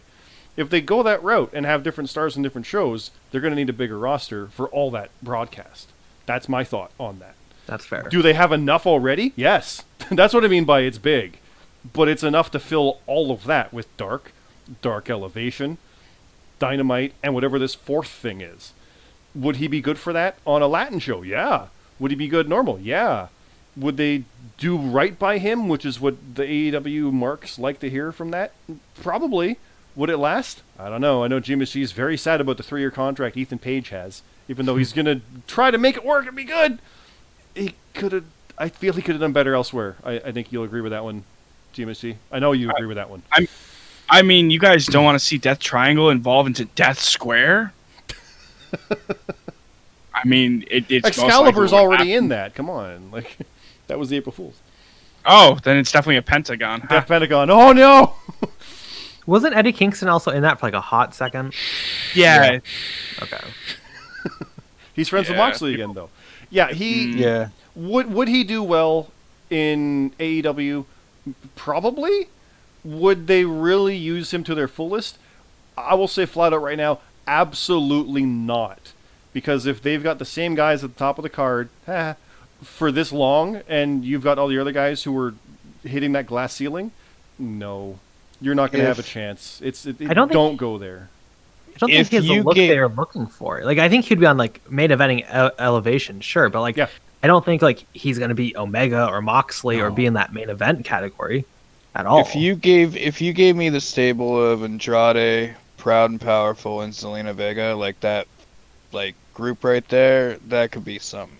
But Mhm. I don't know. I don't think they would do that because, well, it's AEW and they don't really book too well right now. So Think of that fun In my future opinion. for when Alexander Black gets released as well, and he goes with him. Oh, he's 100% going with. Right? You get the hit. There's fun stuff there. We're fantasy booking, obviously, but he could go to AAA. He could go to New Japan because they're promising someone this weekend, CT, for that Empire. in about 2 weekends. 2 weekends. Oh, that's enough time to get over there in quarantine. Hey, if he left in time, sure. Yep. So yeah, I mean, we've talked at length. I know I did it as well back on Jabba Radio about contracts and how it works. Just because he wants to go doesn't mean it's a contract. But yeah, if they're not using him, it kind of sucks. These guys want to wrestle. They want to get out there and go, and it's better for them to actually do what they want to do instead of hate their job. Yeah, and if they're locked into it, well, they're locked into it. And if they come to an agreement, cool. This non-compete thing, I don't know about that. We'll see where that is. But either way, that'll still be up in time for Double or Nothing on May 30th. So I think the thing that sucks is the no live events. Yeah. Because they can't do anything at all anymore. I They could. I forget who was saying it in our Discord. Forgive me, guys, when I quote you in the Discord and I'm not mentioning what your name is. I forget who it was, but someone said about someone came back and haven't had to have an actual match, so they're not bumping properly and they're kind of out of shape for that. It's true. It's not the same as actually doing it, but I mean, Edge wrestled matches with Beth Phoenix, his wife, to get ready. So it's not like they're not doing anything and not taking bumps. They've got the performance center. They are doing their own stuff. A lot of them have home gyms. They're not doing it. Yeah, it's not the same level, to be fair. So, Can we quickly mention just like, I know we like to be positive about the booking of WWE and we're specifically like weirdly defensive of it some days. Mm-hmm. How do you not use Aleister Black and Andrade? Like, how do you not use these talents who are some of the like genuinely best wrestlers in the world? Both had good gimmicks going. And they just don't. How do you like look at a room and say like, no, actually, we're not going to use you. Otis, can you come? Like Chad Gable, can you come? Can all you come, but like not Aleister Black or Andrade? Like, you're incompetent. Sorry, and I don't think it's personally Vince either. Let's be clear, not blaming Vince specifically. But incompetence. Let's talk about that, because when Andrade thanked everybody, he didn't include Vince. He said like Triple H and Regal and Paul Heyman for all the great years of support and all the talent that he worked with. He didn't mention Vince. He hates Vince, confirmed. No, that's not what that means. I can tell you right now. I can tell you he might hate him, but I just want to compare it. If I left my work, I would thank my immediate boss, my co-workers, everything else. I wouldn't thank the president of the company because I don't deal with them. Yeah, you deal with Vince. Yeah, you do. I get that, but it doesn't necessarily mean anything because he loved his time in NXT, obviously. He loved his time on Raw, obviously. That's what that is. Also, at the end of the day, Vince is the one who decides who he wants to use and who he doesn't use. So it kind of is on him to use them or not use them. So it kind of is his fault for not using them because he's the head booker man. Yeah, but again, I'll defend it, even though I probably shouldn't. But if the writers go, we got nothing for you, and that's what they go with, cool, get better writers. Because if you look at these guys and see the matches they've had and you can't figure out what to do with them, Aleister Black, this gothic, dark guy who had this character on Raw that was even kind of making it work with one eye, okay, sure. And then, like, goddamn Andrade, who could have been your new better than Del Rio. God, how do you screw that up? Like, I think it's undeniable. Like Vince, like not everyone comes away from this company with like bad stories about Vince. I'm not saying like, oh, he's great, but like, I also don't think it's complete. Like, if the writers failed him and didn't present anything good to Vince, then like, yeah, he made that decision. But also, like, I don't know. I think blaming Vince is a really weak excuse when you look at the overall company. Like, he might be part of it, sure. I like every story that people have about Vince that adds up. Everyone has the same story. It's not great, but like, I don't think it's just him. I think it's a larger issue. Well, he also rips up scripts an hour before shows and rewrites them. So, supposedly, I mean. Yeah, I mean, when it comes out all the time that he does it, where there's smoke, there's fire. I'm just saying. The other side of it too, I do remember with Vince and how he'll see guys and be like, I don't get it. Okay, we're not using them. You can try to go to bat all you want, but he doesn't like it for whatever reason. There's ways to get around that and try to identify things and give the audience what they want, even if you don't get it. But there's only so much you can do when you encounter that. And yeah, if he's putting his foot down. He even said about AJ Styles, I got 10 guys that can do what you can do. Which, no you don't. But that's what he said. Give me something more. What else you got? I need a pit bull. And AJ, being as good as he is, was able to. But that's how we saw AJ Styles. I got 10 guys that can do what you do. What do I need you? No. Like, what? The thing is, he spends most of the time in his office because he has to deal with everyone and everything else at the same time. I think the thing is, the writers don't cross between half the time, and some of the superstars are just too scared to go in there and talk to him when they shouldn't be, after many superstars have said, just go and talk to him. Yep, that was what Braun did. That worked. That worked out for Dean Ambrose really well. I mean, and the revival. It did in a way, because it got the respect. He still didn't do what he wanted, but he had the respect from it. It got Braun the respect too. It's like, okay, you're coming to me. Yeah. I get you. Yeah, we're not doing it, but okay, I see it. Like, you can't say Dean Ambrose doesn't have a Hall of Fame career for being there only 6 years. I mean, the Shield. Agreed. Not on his own. Not on his own. He No, doesn't they do have a Hall of groups Fame now. career. Yeah. But they it's do a groups. group, yeah. All members of the Shield alone and would be 2 Ring Hall of Famers as a alone and is. Oh yeah, but they won't. I don't think. I don't know if they I won't. agree, I don't but think- he won't. I don't think Dean would be a Hall of Famer by himself. Not until he goes back after whatever happens and they give him more money and he does whatever he wants over there in 10 years. I fully think they will. Like, number one, they're running out of Hall of Famers. Like, just in general, they're going to have to induct pretty much everyone. But, like, I think he and the company are on, like, decently good terms. He waited out his contract. He didn't ask for a he did release. everything right. He didn't fully shit talk him. He definitely, like, said his truth and, like, said his perspective, which wasn't great. But, like, it did not like he takes shots at them all the time. You know, I think he's pretty much good to go in. He just understands, like, it's not everybody can do business the same way, so I got to do what I got to do. So And I feel like Vince would respect that. I don't know Vince personally, right? But like, I think he said as much, Vince would respect that. Yeah. Did you guys see the video of Vince working out though? Like from today or yesterday? He's fucking Yeah. still going. I thought he was near death, and he's still going. he So I was. don't- He got better. Yeah. He trains at 3 in the morning. He Yeah, only, put that into apparently he only sleeps perspective. like 4 hours, something crazy like that. Yeah, It's- been doing that for years. They say. Yeah. Like, whew. He'll never die. I think Who he'd would find know? time to watch NXT and then like get why these superstars are good. But who knows? Now, speaking of watching other stuff, let's conclude on some other aspects. I know we had the NWA. We did watch Back for the Attack. We're not going to run down the whole thing because we know this is... You're probably not wanting to hear us go through this in entire detail, but Jeremy and I know we're big fans of Power back in the day, a year ago when they were doing it. And we were very saddened by Question Mark passing, and this was dedicated to him. And it was some awesome stuff on this show, Beer Me. I know Aldous' promo really stood out, and Stevens as well really hit you good. Yeah. Yeah. I got pretty teary eyed when Aaron Stevens was cutting his promo, and he said a whole bunch of things, and he said that he was going to go out there and win it for Question Mark pretty much, and I was like, God, and I started tearing up. And then even at the end, even after he lost, they did the whole thing with the mask and the flag, and they said this one's for you, Sensei. I was like, damn, like Yeah, it got me. and Aldous doing the masterwork of getting across how good his match is, but also putting over everybody else's matches. And Yes. he's done that before, but it was awesome to see them kind of pick up where they left off in doing that. One of the coolest things I liked from Nick Aldis was after that Stevens match, because usually Nick Aldis is like the smug heel. He doesn't like show kind of a lot of respect all the time. He extended his hand and he goes, "That was a damn war," and shook Aaron Stevens' hand. I thought that was cool. Now, also on the match, Tyrus beat Kratos, one of the tag champions. The Pope, Elijah Burke, beat Tom Latimer to retain the TV title. Actually, no, sorry, it was a draw in that one, forgive me. Yep. Camille defeated Thunder Rosa 4 days or 3 days after the match, even though her other match was taped, to become Really the good number match. one contender.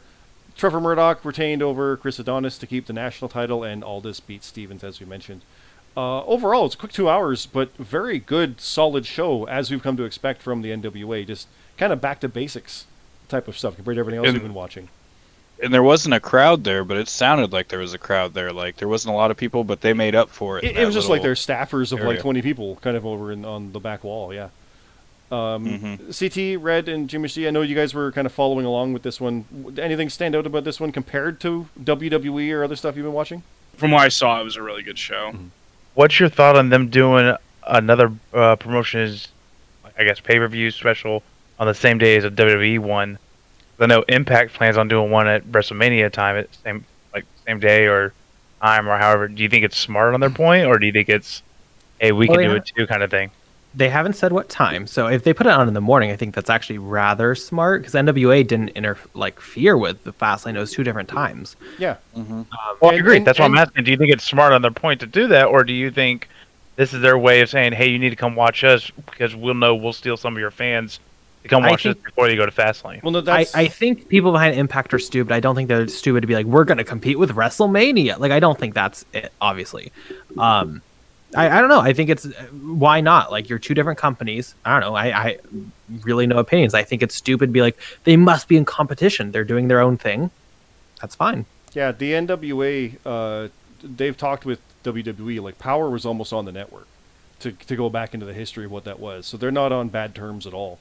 It's really just a new way of having it where you have WrestleMania weekend with a bajillion indie shows surrounding Mania. Like, you could see 2 shows in the afternoon, then go to WrestleMania that night. That's how that stuff was working. They're just putting it so you can stream it that way. I don't have anything against that. It's a smart thing to do because it's a wrestling day. Yeah, I'll watch this one too. And it's to say stealing fans is kind of a misnomer because it's actually capitalizing and getting the fans as well. Like, that's not stealing it because they're still going to go back to Fastlane or to, for Impact. If they go head to head, that's ridiculous. It's goddamn WrestleMania. What are you doing? Power did this a lot last year, or before COVID. They had like 2 or 3 shows during the same time. There was an ROH or WWE show Mm-hmm. to get their name out. That's all they were doing. Yep, it's a wrestling day. It's the way to do it. So yeah, and they are counter programming with their product. They're not competing per se, but it was a big thing where they said it's really, as I said, back to basics and straightforward stuff. Nothing crazy, nothing outlandish. Zicky Dice wasn't there, so nothing outlandish for him either. But it was a kind of a reset with their roster and whatnot to get things going. And I think overall, a lot of good matches. Red, like you said, didn't know a lot of the names, but we've seen them succeed with things like Bloodsport as well. I don't know who these guys are. Let's watch. And if it's good, okay, now I am on board. Now I know what I'm watching. Now this is good. So I think they did a good job with this because that's how it was about Thomas Latimer and Thunder Rosa and Camille a year ago. And now it's like, yeah, these guys are great.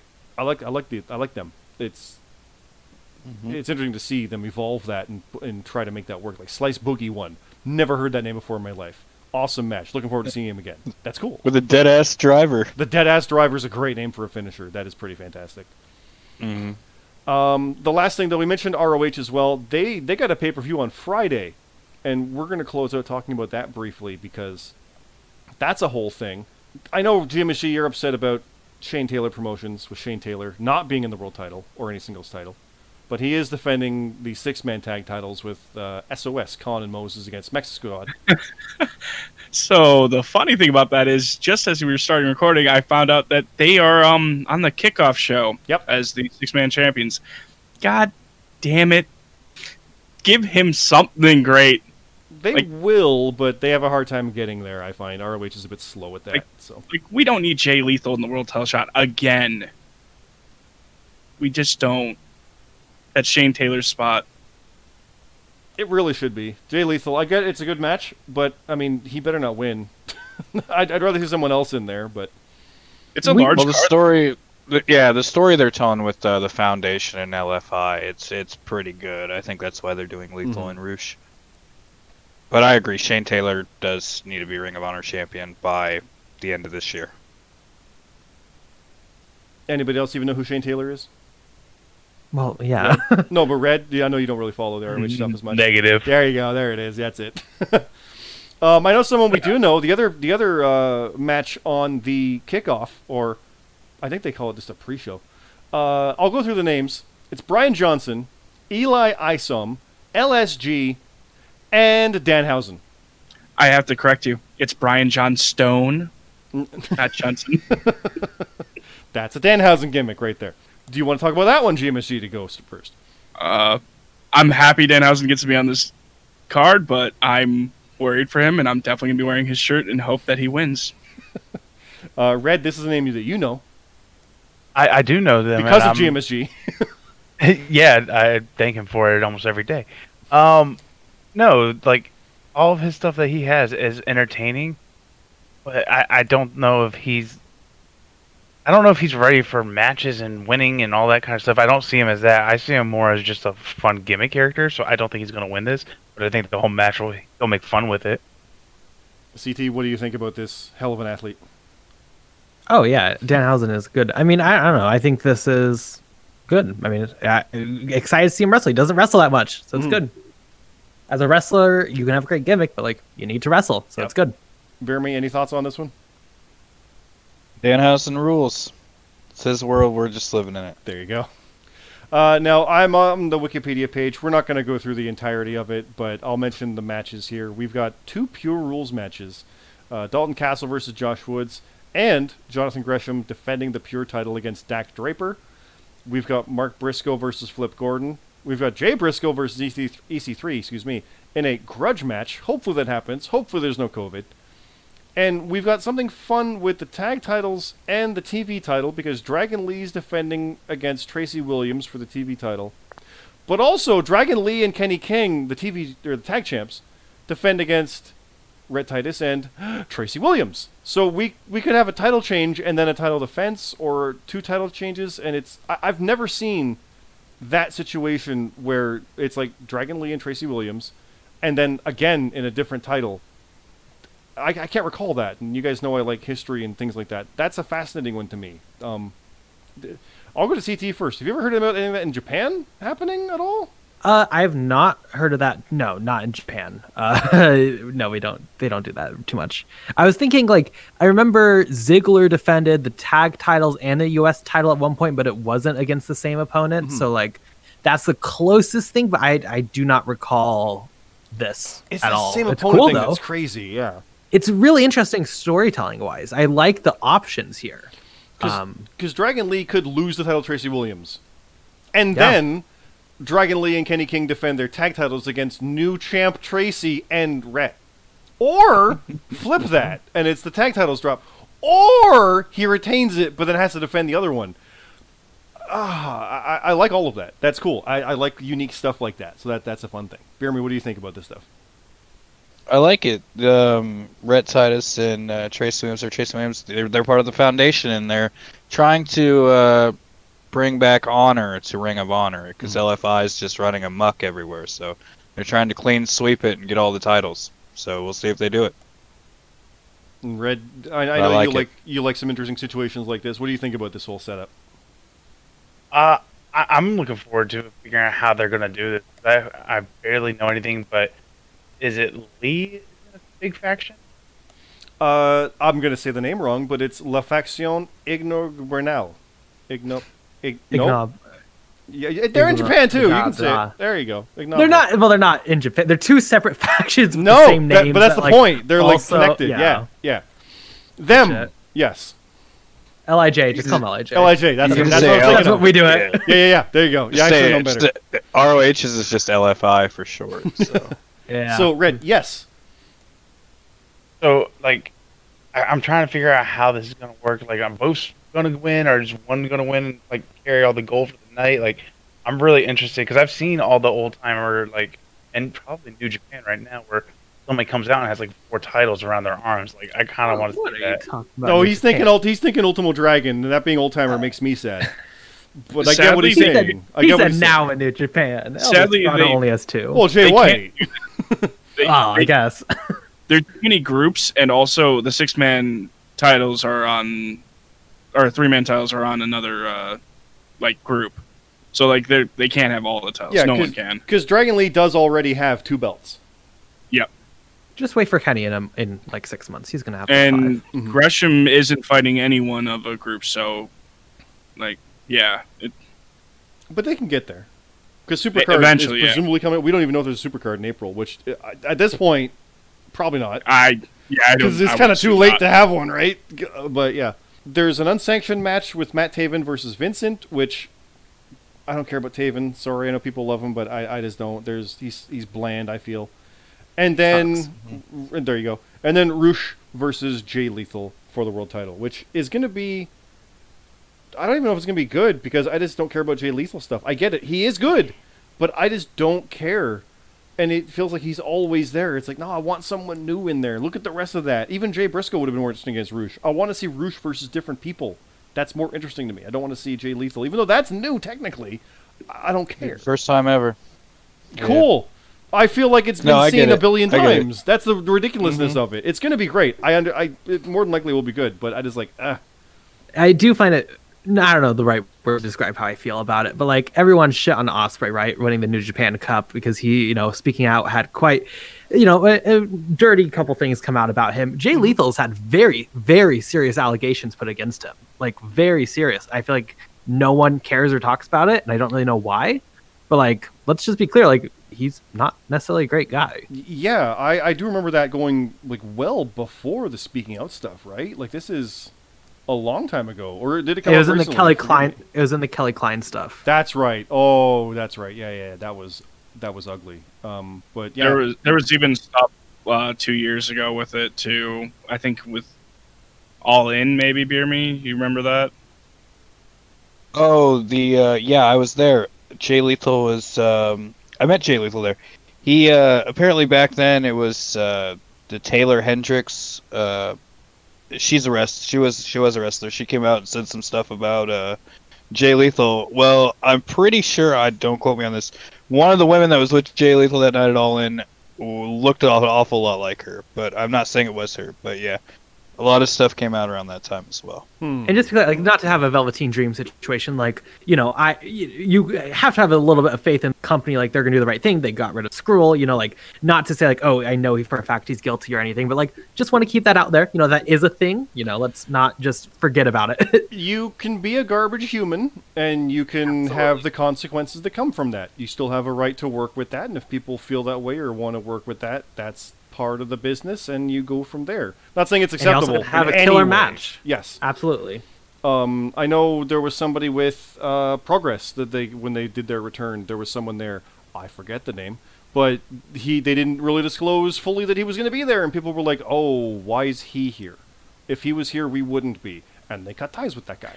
Yeah, So- that happened with Skrull in New Japan apparently, just like Yeah. the other day. Yeah, so And they cut him. They cut him, and they're not using him Yep, anymore. the footage so. is scrapped. Yeah, so there's stuff like that. Like the best comparison is probably Gina Carano on The Mandalorian, where she said some disgusting things, and they're not renewing the contract, and they let her go, and they said as much. She has the right to go work and do her job and be good at it too, but you don't have to work with this person. And I know they call it cancel culture, and it's really not. It's more just like, I don't want to work with you because you're garbage. She has the right to be garbage. You have the right to think I'm garbage, and that you have the right to that, but you don't have to work with them. Like, you don't have to accept that and be like, yeah, come on, we're going to work with you, a person who we don't like. No. Wrestling can, and sometimes that's where the money comes in, because you look at the history of people that Vince dealt with. Let's go back to him. He's dealt with people who quite literally hate his guts, but it's all about the money and giving the fans what they want, and he'd do it. I'm not trying to celebrate that. That's still kind of ridiculous when you really think about it. So yeah, are they looking the other way on Jay Lethal, or did he actually do this stuff, or whatever it is? I don't know, but he's been their longest reigning world champion. They're clearly behind him in some ways, right? Or are they just ignoring it, CT? Because there was the whole thing with the whole Bully Ray backstage bit. Remember, if you remember that moment where they did an investigation and like Yeah. they found nothing, even though it's pretty obvious there was something. It's ugly in some ways, but it's Or also just a lot one of of those hearsay. weird companies. It's one of those weird companies. Like, there's also just the Kelly Klein incident. Like, this company is kind of garbage, but like, Yeah. you know, take it how you want, I guess. Hopefully, Yeah, it's a good show. Good show, anniversary. Yeah. No, if you want to look at more of that stuff, we're not going to delve deep into it here any more than we have, because we want to try to stay positive, even on this not having been a lot of that. Bear me, I think I'll close with you here, because we've kind of gone all over the place. But I know something that you were very excited about, and myself, was LA Knight debuting, the former Eli Drake. Yeah. Yeah, that's really all I wanted to go for that. But seeing him back in the ring, kind of doing what he did on Power, was a lot of fun. And I mean, let's get right down to it. How do you feel about that name, LA Knight? I like it. I like it because I feel like it fits him. Like, he showed up, like when we first seen him on the pre-show, he showed up in a suit, had the glasses. It just fits him. L.A. Knight, Eli Drake. It goes together. You know, it's just a different word, just different name, but same meaning to me. No, I really like it. I know a lot of people don't like the name, saying, "Oh, that's ridiculous," but everybody's been remembering it. It has been working. I didn't see the match because I don't watch weekly TV again. So like I don't. It's not even with NXT. NXT is like one of the shows I would consider. I'm just busy, and like New Japan has been fucking having tons of shows. So like, I'm sorry, I only can watch so much wrestling each week. No, watch it all. I'm fine. I'm fine with the name. I think he's incredibly talented. Yeah, I'm totally down for this. This is one of those things. I mean, we'll see, right? EC3 had a cool little NXT run. Then he went to the main roster and they screwed him. So like, we'll see. We will. I'm optimistic, but like, nothing's confirmed as far as like, oh, he's gonna go far. But like, I have faith. And that's something I know that we talked about, Jimmy Shee, with Ethan Page, where we wanted him to go there because we thought he'd be used better in WWE. And some people were like, "Oh, why did LA Knight, why did Eli Drake go to WWE? God, he should have gone to AEW. Should have gone even back to Impact." And it's like, he's that confident that he's going to be able to excel in that environment, knowing what it's like from what he's heard from everybody. I've got to think that's the mentality there, and that's nothing but good. Doesn't mean it's going to work out. Let's be honest. EC3 is a good comparison, but that's what you're hoping for from Ethan Page, right? Yeah, the funny thing is, now looking at it, in a way, WWE's version of NWA would be the Performance Center with NXT. Mhm. The small crowds are always there, always happy, ready to go. They kind of do that old style look. I didn't even realize it. Yeah. With the arena. The Capital Wrestling Center, they called it, which is a throwback in its own with the name, yeah. So yeah, I think he fits perfectly there. And Red, what do you think on LA Knight? Do you think he even needed to go to NXT? Like, it'll benefit him, but do you think he needed to, or could he could have skipped? Based on what little I know and seen of him, because I'm not even sure, was he on ROH or TNA? TNA. Okay, so because that's the only place I've seen him before, but I think he should go to NXT for a little bit because WWE styles are always different from outside promotion. Just to learn the business, and I think this way they can get him on sooner rather than later by having him on NXT. Because he could have stayed in the Performance Center and learned it all and went to the main roster, but there's not really a reason right now to rush him to the main roster.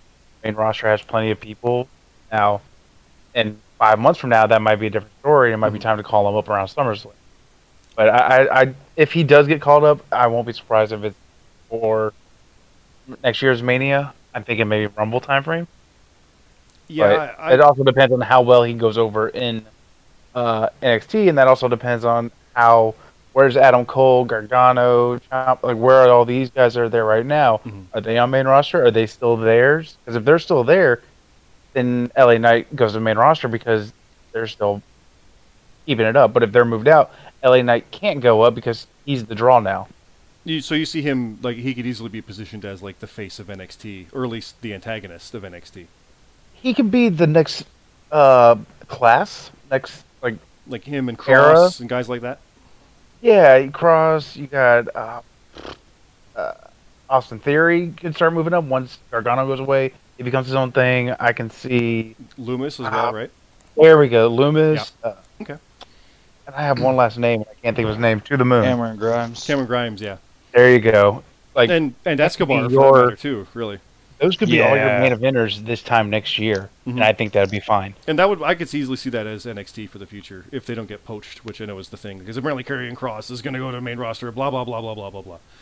He'll be fine. Stuff like that, it'll work. So yeah, it is. We said learn the business. They do go through and they learn kind of the positioning of the cameras and such. They do mimic that as part of the learning process. So yeah, it'll do nothing but benefit, and actually it'll help the younger guys learn from a guy like him, because he's not like he's a green rookie or anything. He knows what he's doing. So it's going to be good, I feel. And I think we can end it on that positive note. What do you guys think? Anything else you want to bash about Vince, or just keep on positive stuff? CT? Subscribe to New Japan World on the first of the new month. You can watch all of the New Japan Cup. You get Sakura Genesis. You get a lot of tours. Good stuff's coming. Subscribe on the first, though, because then you'll be charged. Won't be charged for this month. So Sakura Genesis, that's going to be where the New Japan Cup winner faces the IWGP World Heavyweight Champion, correct? That is where we're getting Ibushi versus Ospreay. We're getting the new member of the United Empire. We're getting Roppongi 3K back together. It's good stuff. You'll like it. You don't have to watch it live at 1 a.m. too. You can watch it the next day. It's good. No, but if you do, you can watch it when Jim Machine probably watches it. Or no, CT, I get absolutely. Join me in live event. Yeah, CT. I said the wrong name. It's great. But I was going to mention as well, new title belt even, right? You hopefully will be getting this new title belt. They said so. That Jay White as a heel wants to split up whenever he wins it, but we'll see. We'll get there. God, if they do that, it's going to be a messy no, they're situation. Not gonna, it's horrible. Oh, it already is. Everyone hates it. Everyone hates it. Giamishi, anything else you want to say after this epic length of a podcast we've done tonight? Can't wait for the all-week wrestling with just non-stop shows with WWE when the Mania hits, because we're going to have, Friday Night SmackDown and multiple NXTs, the Hall of Fame. Oh, my God. It's going to be crazy. Right now, it's rumored at 9 straight days. And why I say rumors is because the thought of NXT changing to Tuesday nights would continue that pattern. Oh, so after the Raw, after Mania, we'd go right into Tuesday. of NXT. that. Well, I mean, there's going to be Tuesday for Impact or Power anyway, because they're already happening Tuesdays. So there's guaranteed stuff. But you just mean WWE. That's Oh, there's nuts. literally 9 days of WWE content coming. Oh my God, Red, is that enough? Do you want more, or are you going to watch all that? How do you feel about that? Oh, I'm gonna watch every single minute of it. There's like Good luck. there's NXT UK in the middle of the day, even, for crying out loud, right? So that Prelude thing they're doing with Walter and Rampage Brown. Walter's in America. It's great. Jordan Devlin too.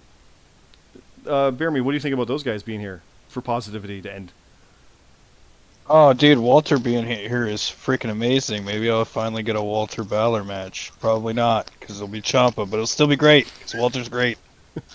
Devlin being here is amazing, too. Him versus Escobar is it's gonna be a hell of a match. Probably be one of the matches of the night for TakeOver. Of the So, night, of the week, of the 9 days. That's longer than a week. That's longer than a Miz title reign. I kind of, hear me. I think you should actually be. I think you should be happy because if Ross beats Balor, Balor becomes a free man for after this takeover. That is true, and they'll probably, whenever they do a UK Aren't they- TakeOver, I could see Walter versus Balor. Doesn't he do a match? Wasn't he supposed to? And then COVID hit. Yes. He was That's what literally they were- with his that's what they were- passport ready to go. Mm-hmm. So yeah, you might Because get Imperium the match came you out and wanted. attacked him. Yeah. Because I thought the Balor was going to be the guy to beat Walter for that title anyway. It still could happen. So we'll see. It's a dream of mine. Well, let's leave with that dream at the top of the card. Thank you, everybody, for joining us. Thanks, guys, for this this almost 2 hours, if I'm correct, looking at the time. This went longer than we thought, but I hope everybody enjoyed it and got to hear a little bit of everything, which is always our intent. That is it being bi-weekly, which we plan to maintain, but you never know.